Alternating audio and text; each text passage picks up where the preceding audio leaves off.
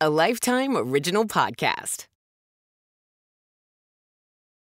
This episode covers topics that include murder and violence. Listener discretion is advised. Midnight in the Garden of East Texas read the Texas Monthly headline in January 1998. The article begins in Carthage, Texas, at Daddy Sam's Barbecue and Catfish, where you kill it, we cook it, is their motto. And sitting at his usual table is District Attorney Danny Buck Davidson. The town is abuzz with conversation over a man named Bernie Tiede, who Danny Buck is prosecuting for the murder of 81-year-old widow Marjorie Nugent. But Danny Buck might be the only man in town who wants to see Bernie behind bars. As a waitress brings Danny Buck his iced tea, she tells him, "Bernie's a sweet man." Another person nearby tells Danny Buck that nobody could sing Amazing Grace like Bernie. And Danny Buck is beside himself. He tells them, "You know Bernie confessed, don't you?" But they just shrug. One woman tells him, even if Bernie did kill her, you won't be able to find anyone in town who's going to convict him for murder. But why? How could Bernie Tiede be a confessed murderer and beloved neighbor? And how could a town of 6,500 people be rooting for the killer over his victim? I'm Quinlan Posner. And I'm Carrie Ipama. And this is Crime of a Lifetime.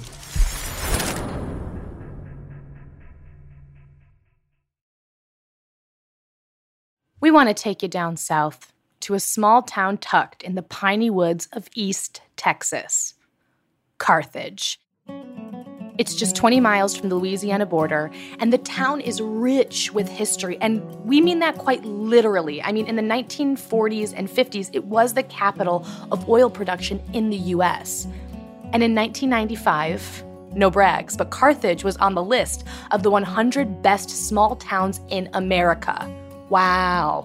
That feels really impressive. Wow. Totally. I mean, it's the kind of place where you know your neighbor, you love your neighbor, you help your neighbor, you give your neighbor a cup of sugar. It's really not the place where you'd find someone who'd murdered their neighbor. But here we are. Well, it's a conservative town, socially and economically. It's Reagan conservative. You know, we all have that grandma, I think, that uses that word. And we have to say, you know, Grandma, come on. We don't use that word anymore. You know what? She'd be real at home here in Carthage. It's filled with elderly, really wealthy people that, I don't know, they don't have the strongest handle on political correctness, I guess, to put it mildly. To put it into perspective, what Carthage is sort of known for is they have a huge population of well-off widows who are living off of old oil money. So, imagine that energy in Carthage, which makes a man like Bernie Tiede a bit of an anomaly. In 1990, Bernie is a soft-spoken, peachy and sweet. I mean, you say peachy, what do you mean by that? But I saw pictures, and his cheeks evoke peaches. Pretty adorable, you know? 32 years old. He's got kind eyes. Yes. He's got kind eyes. He's working as an assistant funeral director at Hawthorne Funeral Home. He's an embalmer there, and he's super awesome, excellent with the hair and makeup component. He's really good at just making dead people look less deadish, which I think that, that's ultimately what you're going for, right? We know what you're thinking, funeral home, embalming, hair and makeup. And to answer the question burning in that brain of yours, yes, Bernie is gay. Or as the locals in Carthage would say, they would call him, light in his loafers. Or he had a little tutti-frutti voice. Because this conservative town, if we haven't made that clear, they love a euphemism. There's a lot of repressed energy happening. No one wants to name it. They're going to just call it names. But beyond those nicknames or those euphemisms, that's not just what Bernie's known for around town. Everyone kind of feels like he's the empath of Carthage. He's more than just this funeral home embalmer. He's a living, breathing shoulder to cry on. So he's incredible at his job. At funerals, he sings hymns for the families. He takes extra care and brings attention to these grieving widows in their time of need. He passes them handkerchiefs and he quotes comforting scriptures to them. Yeah, he's just going really out of his way to take care of them. It's really sweet. And it can be weeks after their husband's funeral and Bernie's going to call them to check in. Do you need anything? Do you need me to come to the house and do anything for you? And listen, I know what you're thinking. And before you try to say, wait a minute, what's Bernie doing? Is he trying to get in the good graces of these rich old widows? No. And how dare you? It is not that kind of story. And Bernie is just as nice, I'll have you know, to the poor widows as he is to the rich. This is just his style. He's a nice guy. We got a meet cute coming up. It is March 1990. Bernie Tiede is tending to the body of Rod Nugent Sr. Rod Nugent Sr. is a oil man and bank investor who recently died suddenly from heart failure. His widow is 75-year-old Marjorie Nugent, and she is grieving next to his casket. Now, only a few people show up to give their condolences, and she stands next to the casket, just stone-faced and alone. It's really sad looking, and she starts to shiver in the cold chapel. Yeah, so Bernie's there, and he sees her, and he comes up to her and puts his coat on her to keep her warm.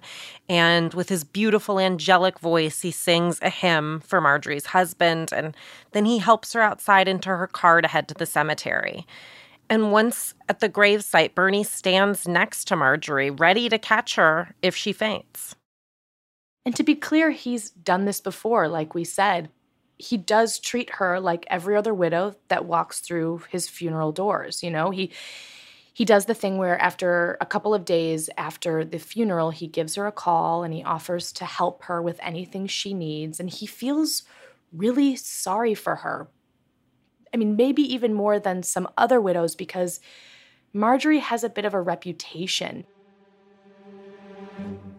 She doesn't really have many friends, and he doesn't see that she has the support of her family. Right. And I mean, he's heard the rumors around town. I don't want to simplify things, but, a lot of people are talking, and it sounds like maybe she sucks. People are saying she's awful. They are. They're like saying she's terrible, that she's cruel, that she thinks she's better than everybody in town. But all this is just to say that Bernie, he doesn't get taken with those rumors. He decides to make his own opinion. He doesn't care about it. What matters to him is that this is a grieving widow, and he wants her to feel loved and seen.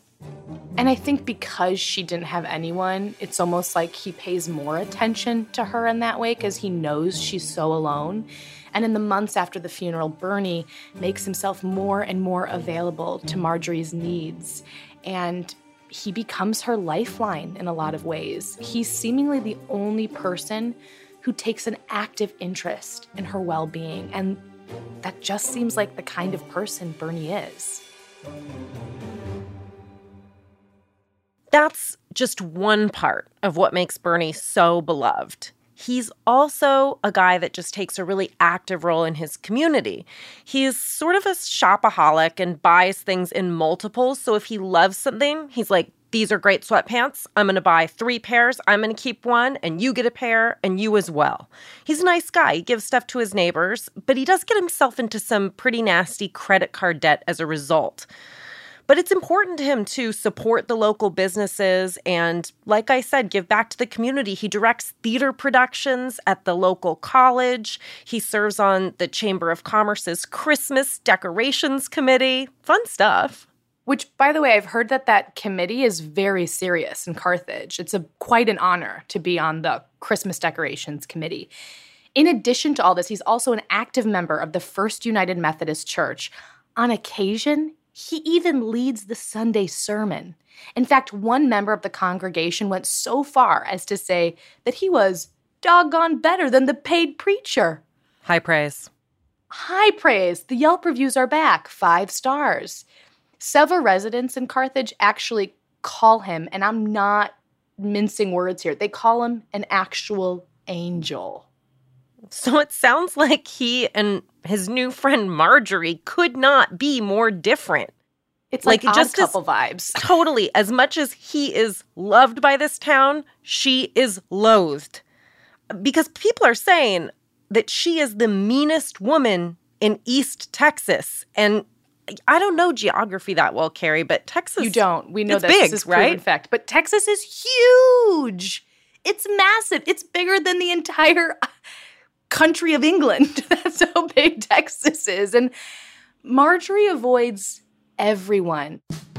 In fact, she lives on the outskirts of town, so she actively separates herself from the members of the town. She doesn't give money to local causes. She doesn't participate in any civic activities. She barely nods at her neighbors when she's in public. In fact, one resident is quoted as saying that, you know, if she held her nose any higher, she would have drowned in a rainstorm. Which that burn. That is a burn. It's a sick burn. Sick burn. Real thinker. It's not just these townspeople that don't like Marjorie. She and her sister don't speak anymore. She's estranged from her only son, so her family, they're not getting along with her either. She seems hard to get along with. Just as an example, she's incredibly critical, and she really isn't afraid to say it directly to your face. With Marjorie, you're not worried about her talking behind your back, because she's going to tell you how she feels to your face. She tells people that they aren't good enough or smart enough or in any way worth her time. It's like a reverse Stuart Smalley.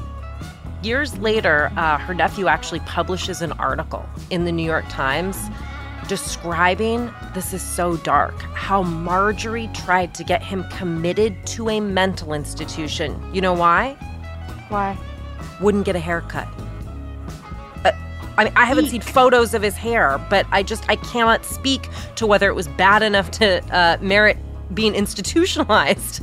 But if that weren't bad enough, Marjorie also tried to steal custody of his sister by lying and saying that her parents were unfit, just because she wanted a daughter.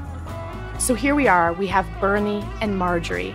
Marjorie needs a companion, and Bernie thinks he can save her. It's like we have the town bully and the town angel coming together. It's like a Lifetime movie. So let's get out the popcorn, because honestly, what could possibly go wrong?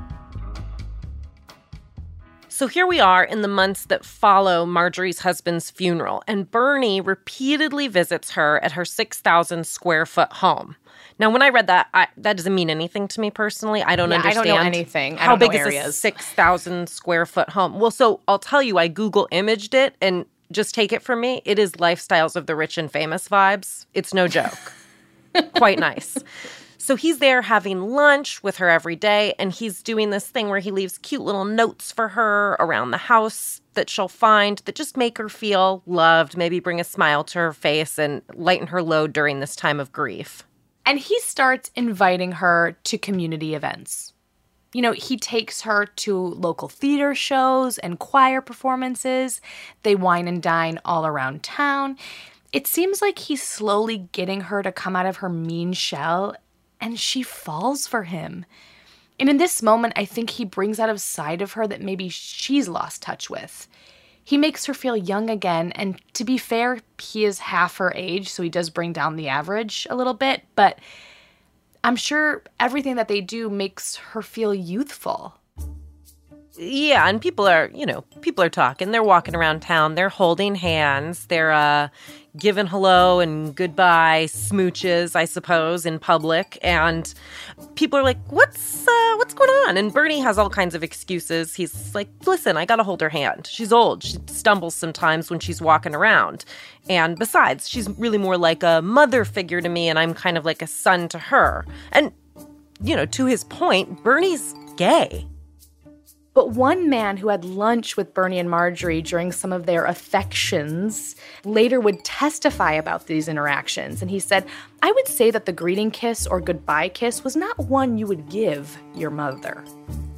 It's pretty unclear at this point whether there's an affair going on between these two or not. What we do know is that Marjorie starts giving Bernie gifts, big gifts, like $7,000 Rolex kind of gifts. he's spending a lot of his free time with Marjorie and all the other widows. Remember, he used to pay everybody mind this way. And they're like, hello, where's my Bernie time? When's he going to comfort me? Do I got to get this guy an expensive watch for him to give a shit? What's going on? Where'd he go? And the answer seems to be yes. No, I'm just kidding. In 1991, it's just a year after Bernie and Marjorie met, Bernie is now getting up early every day, driving to Marjorie's home, making her coffee, picking out her clothes, before then he goes to work. And then they do the thing where they attend concerts, they go to dinner together, and in addition to this social calendar, Marjorie calls her bank and she tells them, listen, Bernie's gonna help me out, and I want you to accept any checks that are signed by Bernie. So now Bernie has a more active role in her finances because I guess he's found a way to sort of help with that too. And in return for him helping her with these finances, Marjorie's like, let me get you something nice. What's a nice thing a friend gets a friend? A 2-bedroom house. Oh, wow. Especially if it's close to you. So she's getting this 2-bedroom house just 1 mile away from that estate that she's in. But I have to say, among these allegations that there might have been a romantic relationship here, why not be like, I'm in this huge house. Bernie, you can move in. You can be in the East Wing. It feels like this is a friend zone move. I mean, it's a good friend move. It's a house. That's a good gift. Hey, Quinn, I gotta say, you're a good friend to me. Can you buy me a house? No. Shoot! I tried. So Bernie's in his new house and he's decorating. He's throwing up some white curtains. And of course, he gets some porcelain lawn penguins. I don't know. I got to trust he had some kind of vision there. I don't see it, but I want to trust him. See, this is where we disagree, Quinn. Porcelain lawn penguins? Listen, I'm going to say I don't trust the vision. I really don't. But in addition to the home and the penguins, Marjorie is taking him on these gorgeous, lavish vacations. They go to Las Vegas, San Francisco. They travel the world together. They go to Hong Kong, Bangkok, Russia. They take cruises down the Nile River in Egypt and up the Rhine River in France and Germany. I feel like now is a great time to say we're sponsored by Viking Cruise, but they haven't returned our calls. All of this just sounds like they're living the life O'Reilly. Like they are going hard on vacation, play, fun, parties. Yeah, she's loving it. She's on cloud 9. She's never been happier. Her ex-husband didn't do that kind of stuff with her. And now, for Bernie's part, I think he's pretty comfy. He's enjoying some of this luxury as well. You think he's enjoying these lavish trips in a 2-bedroom home with porcelain lawn penguins?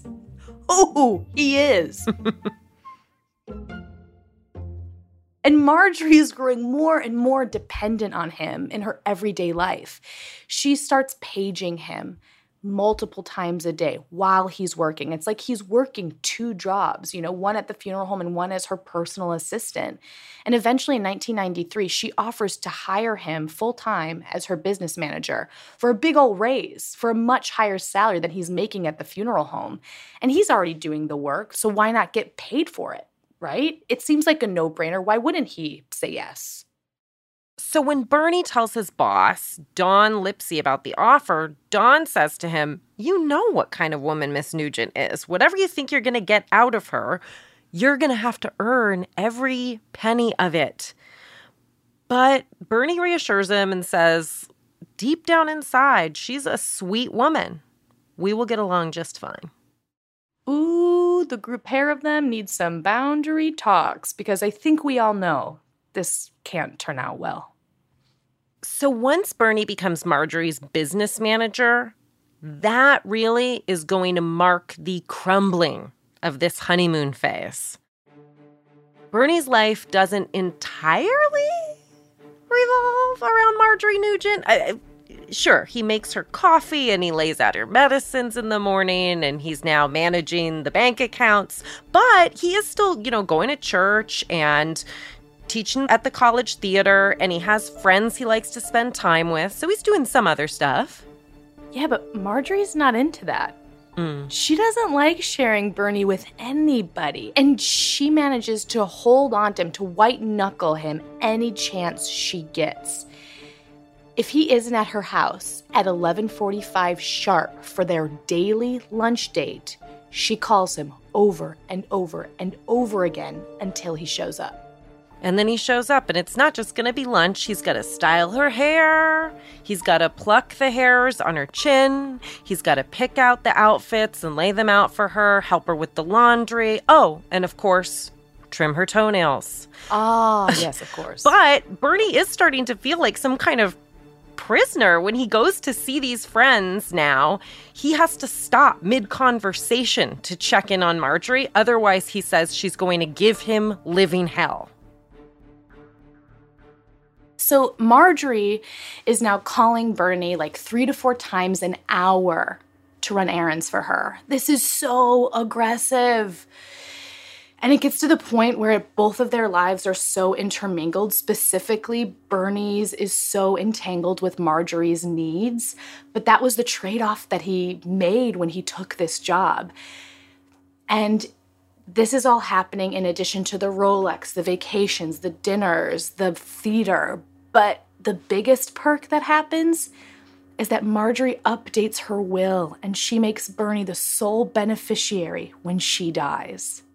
So perhaps because of her over-possessiveness, Bernie decides, I deserve a little more. And he starts to take some more money out of her bank accounts, maybe more than Marjorie realized.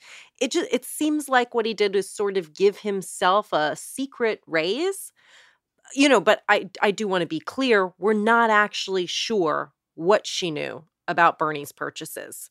According to him, she wanted to spend all her money with him so that none of her kids would ever see a thin dime. She didn't want them to have a thin dime. She didn't want them to have a thick dime. No dimes for the kids. But it is not clear if she intended that Bernie do what he does next. No, Carthage, Texas, this is his town. He's like the town mascot. He loves it. And now he finally has the power and the means to give back. So he's not going to waste any time.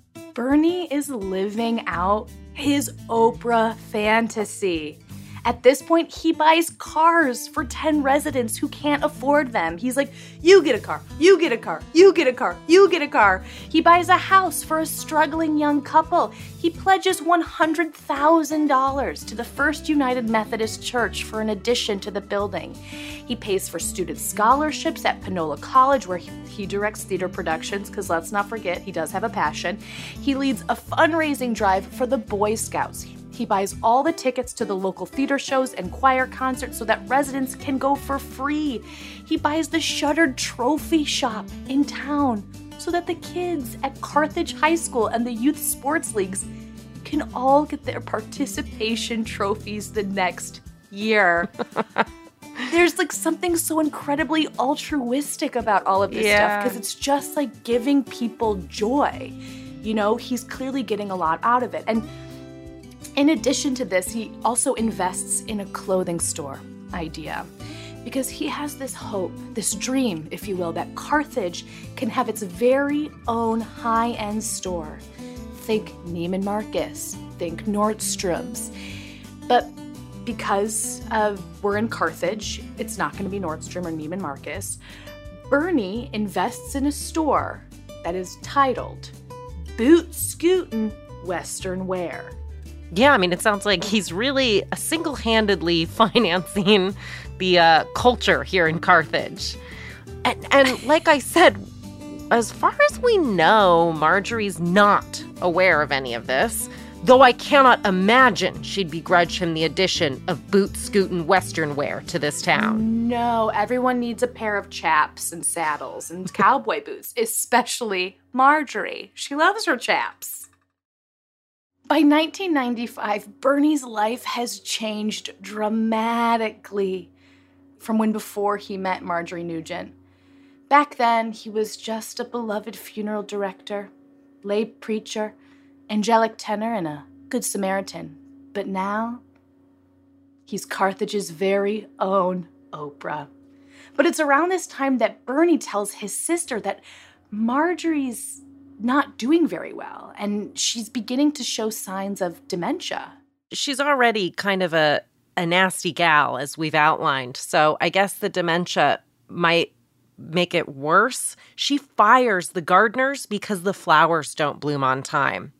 And she asks Bernie to buy a .22 rifle to shoot the armadillos in her yard, which, actually that does sound pretty in character. And suddenly, this sweet, kind-hearted man who's never shot a gun in his life is out there stalking armadillos, and she's like yelling out to him sitting on the front porch. The movie writes itself. On the outside, Bernie's life is going great. But inside the walls of the Nugent estate, he's cracking.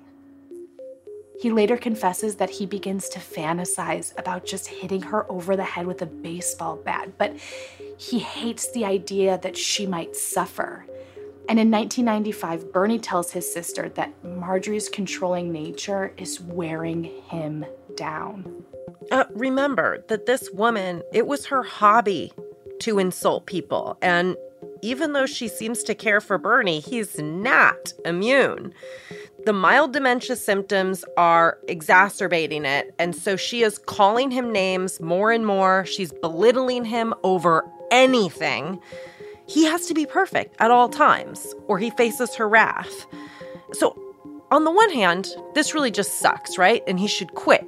But then on the other, there's just this tremendous amount of pressure, I think, that he's feeling because he knows I am Marjorie's only friend. If I leave her, she has no one. She'll be by herself. It'd be like losing her husband all over again. Which all of this sounds like a very altruistic reason to stay, but I think it's also worth noting that there's a lot of cool stuff that he has because of this job. And frankly, he doesn't want to face her ire, right? He's seen how vindictive she is, and if he were to put a boundary in place, his name might just fall right out of that will, and the money, the extravagant trips, and the luxurious lifestyle he's grown accustomed to could very well just disappear. So Bernie convinces himself that he just has to stick this out. She's an old woman in her 80s, she could die any day now and leave him with everything. But, on the other hand, she could live for years. I mean, anger can really do a lot for your life. They do say if you're really pissed off, you can actually live forever. And at this point, Bernie is just teetering on the edge of sanity, and it won't be long before he snaps.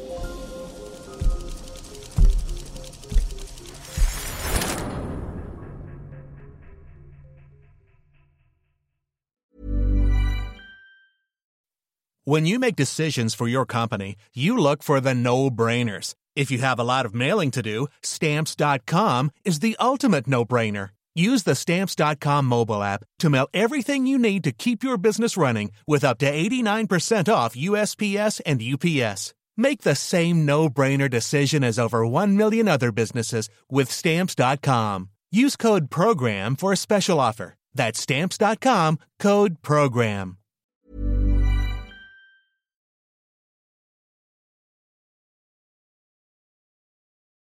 Bernie is now at a tipping point. He's on the edge of a breakdown. He's having fantasies about killing Marjorie Nugent. So really, it's only a matter of time. 1 year later, in 1996, it's now the week before Thanksgiving, and Bernie cannot bear it any longer. Bernie comes to Marjorie's house at the usual time of 7 a.m. to make her coffee and breakfast. And while there, on this particular day, he strategically places that .22 armadillo shooting rifle in the bathroom near the garage. He comes over later, and Bernie asks Marjorie if she wants to go out for lunch. Sure.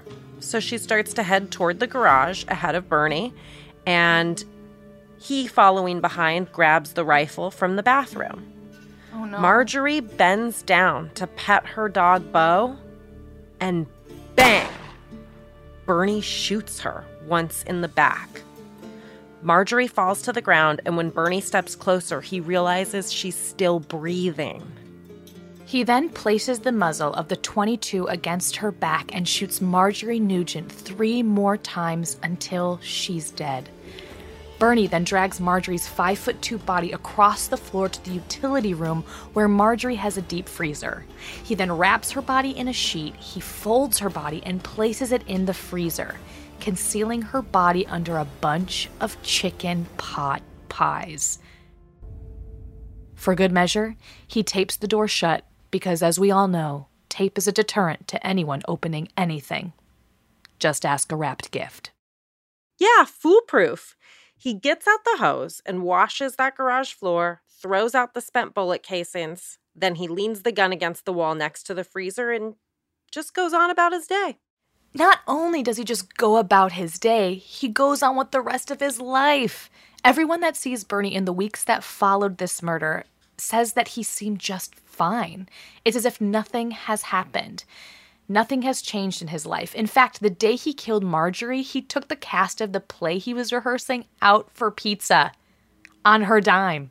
But internally, ooh, he must have been freaking out. People are coming by asking about Marjorie all the time, and Bernie has to make up all kinds of lies to cover up what's happened. So first his sister asks about Marjorie, and he says Marjorie went to see her sister in Ohio, the one that she, still talks to.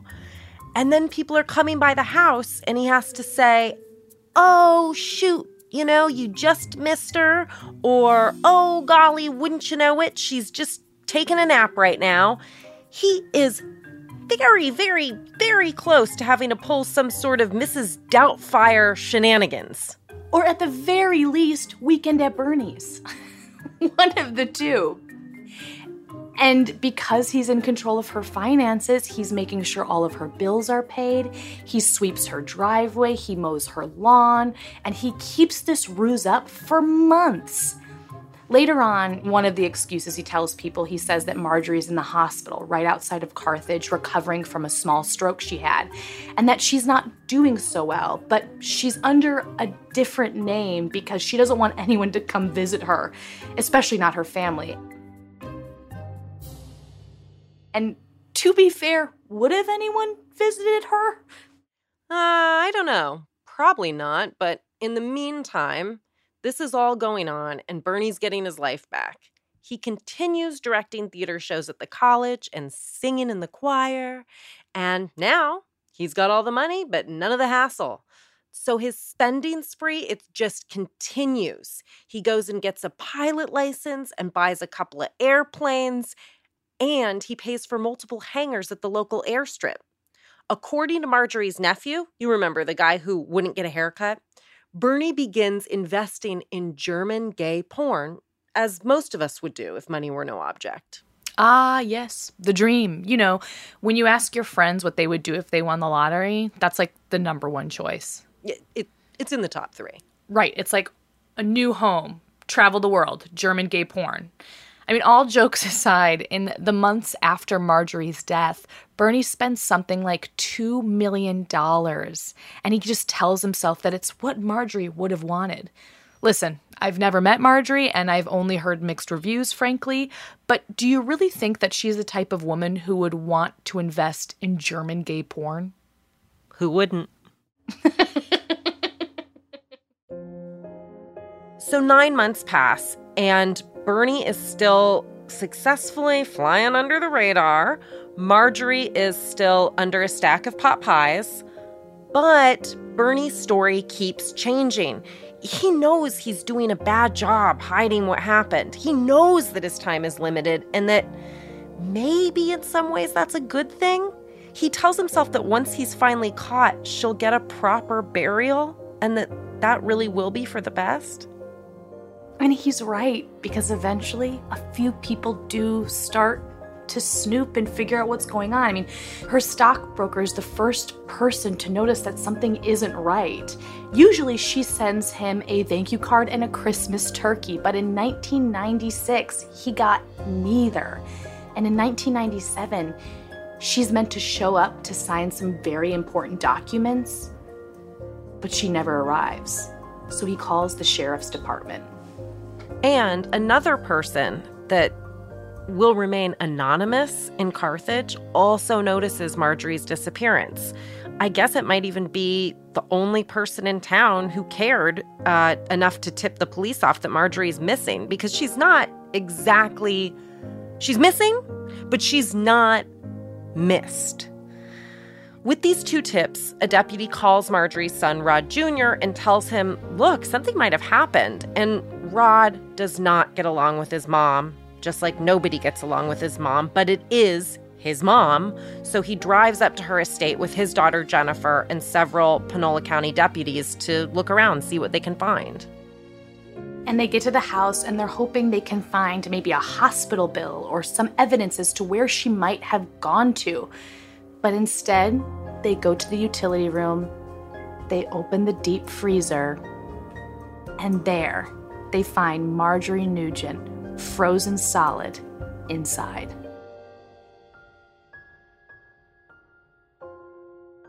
After they find her in the deep freezer, they actually power up a generator to the deep freezer so they can transport it while still keeping power and keeping it cold to the police department to preserve it for the medical examiner. But once they're there, it takes 2 days for Marjorie's body to thaw to perform an autopsy. And Bernie is right away suspect numero uno. There is no waiting. There is no waiting. They're like, it's Bernie, immediately. They're like, so Bernie did it. Ugh. So he's on his way to take a team of Little League baseball players and their parents out to eat. Sounds like our Bernie. And the sheriff's deputies approach him and they're like, hey, we need to have a chat. So he goes to the police department with the officers and he sits in the interrogation room answering their questions. And it's not long before he just gives up the ruse. And he calmly admits to killing Marjorie Nugent just 9 months earlier. Bernie's detained and charged with first-degree murder and the theft of over $200,000. The IRS levels a money laundering charge at him, too. And meanwhile, in Ohio, Marjorie's sister hears about her death, to which she responds, what a relief. And the town of Carthage is shocked when the truth comes out. They can't even believe that their peachy, sweet, angel-voiced Bernie is a cold-blooded murderer. And around town, you hear lots of people saying, poor Bernie, but what you don't hear around town is people saying, poor Marjorie. Danny Buck Davidson leads the prosecution of Bernie Tiede, and he finds out pretty quick that the people in Carthage aren't likely to convict Bernie of murder. It's almost like they think Marjorie deserved it and that Bernie was the real victim.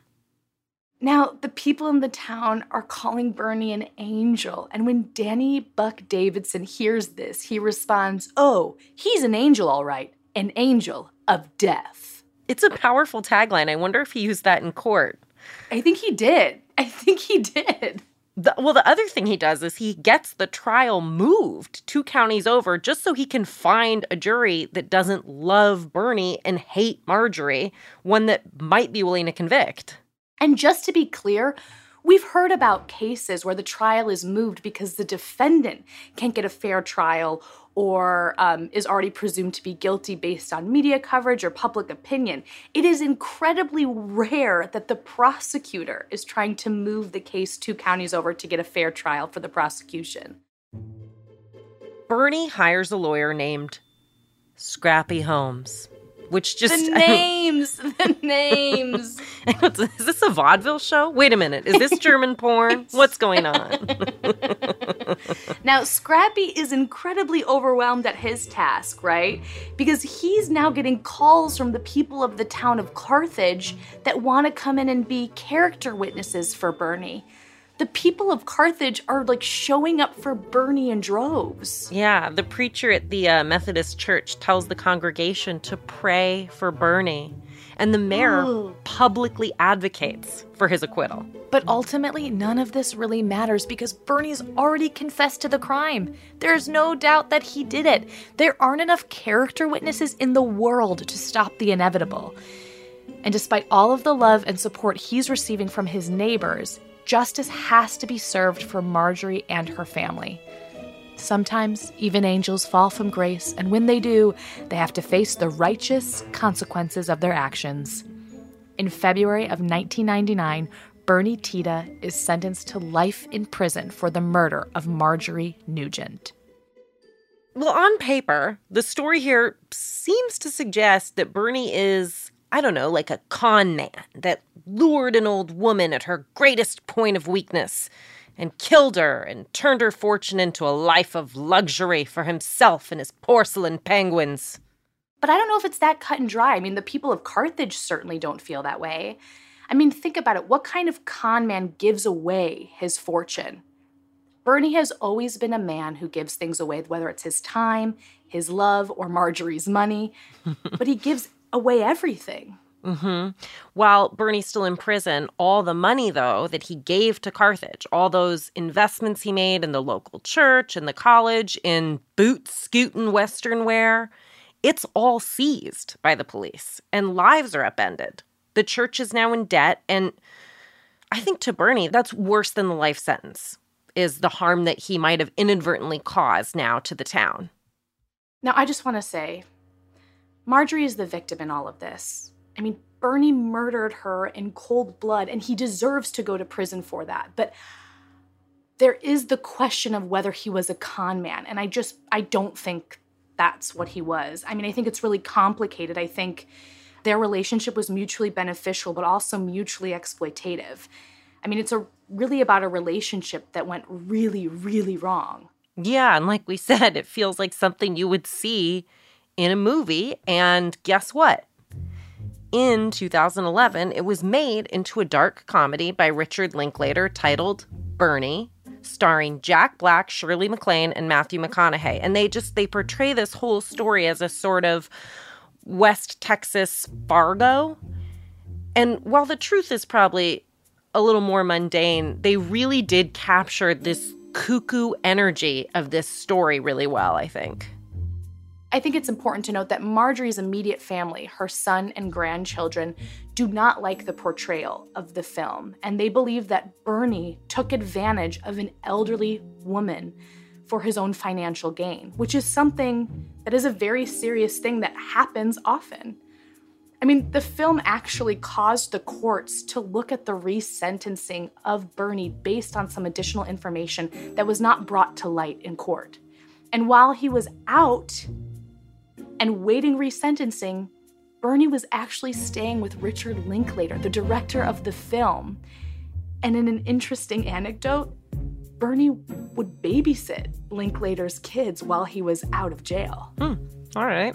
However, Bernie's sentence was not changed, and he's still in prison today. He's serving a life sentence, and he's eligible for parole in 2029. He'll be 71, just 10 years younger than the age Marjorie Nugent was when she was killed.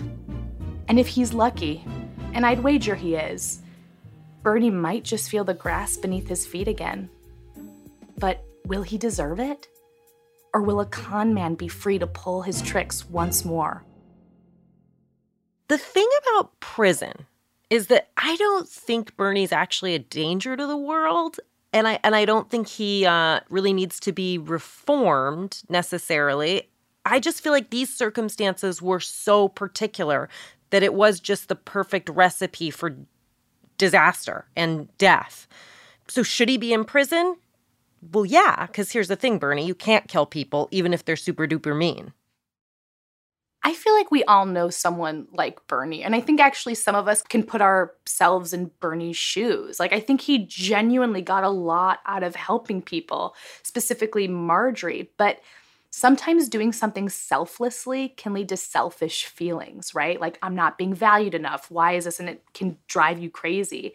And it seems like it all just piled on top of Bernie. I mean, let's not mince words here.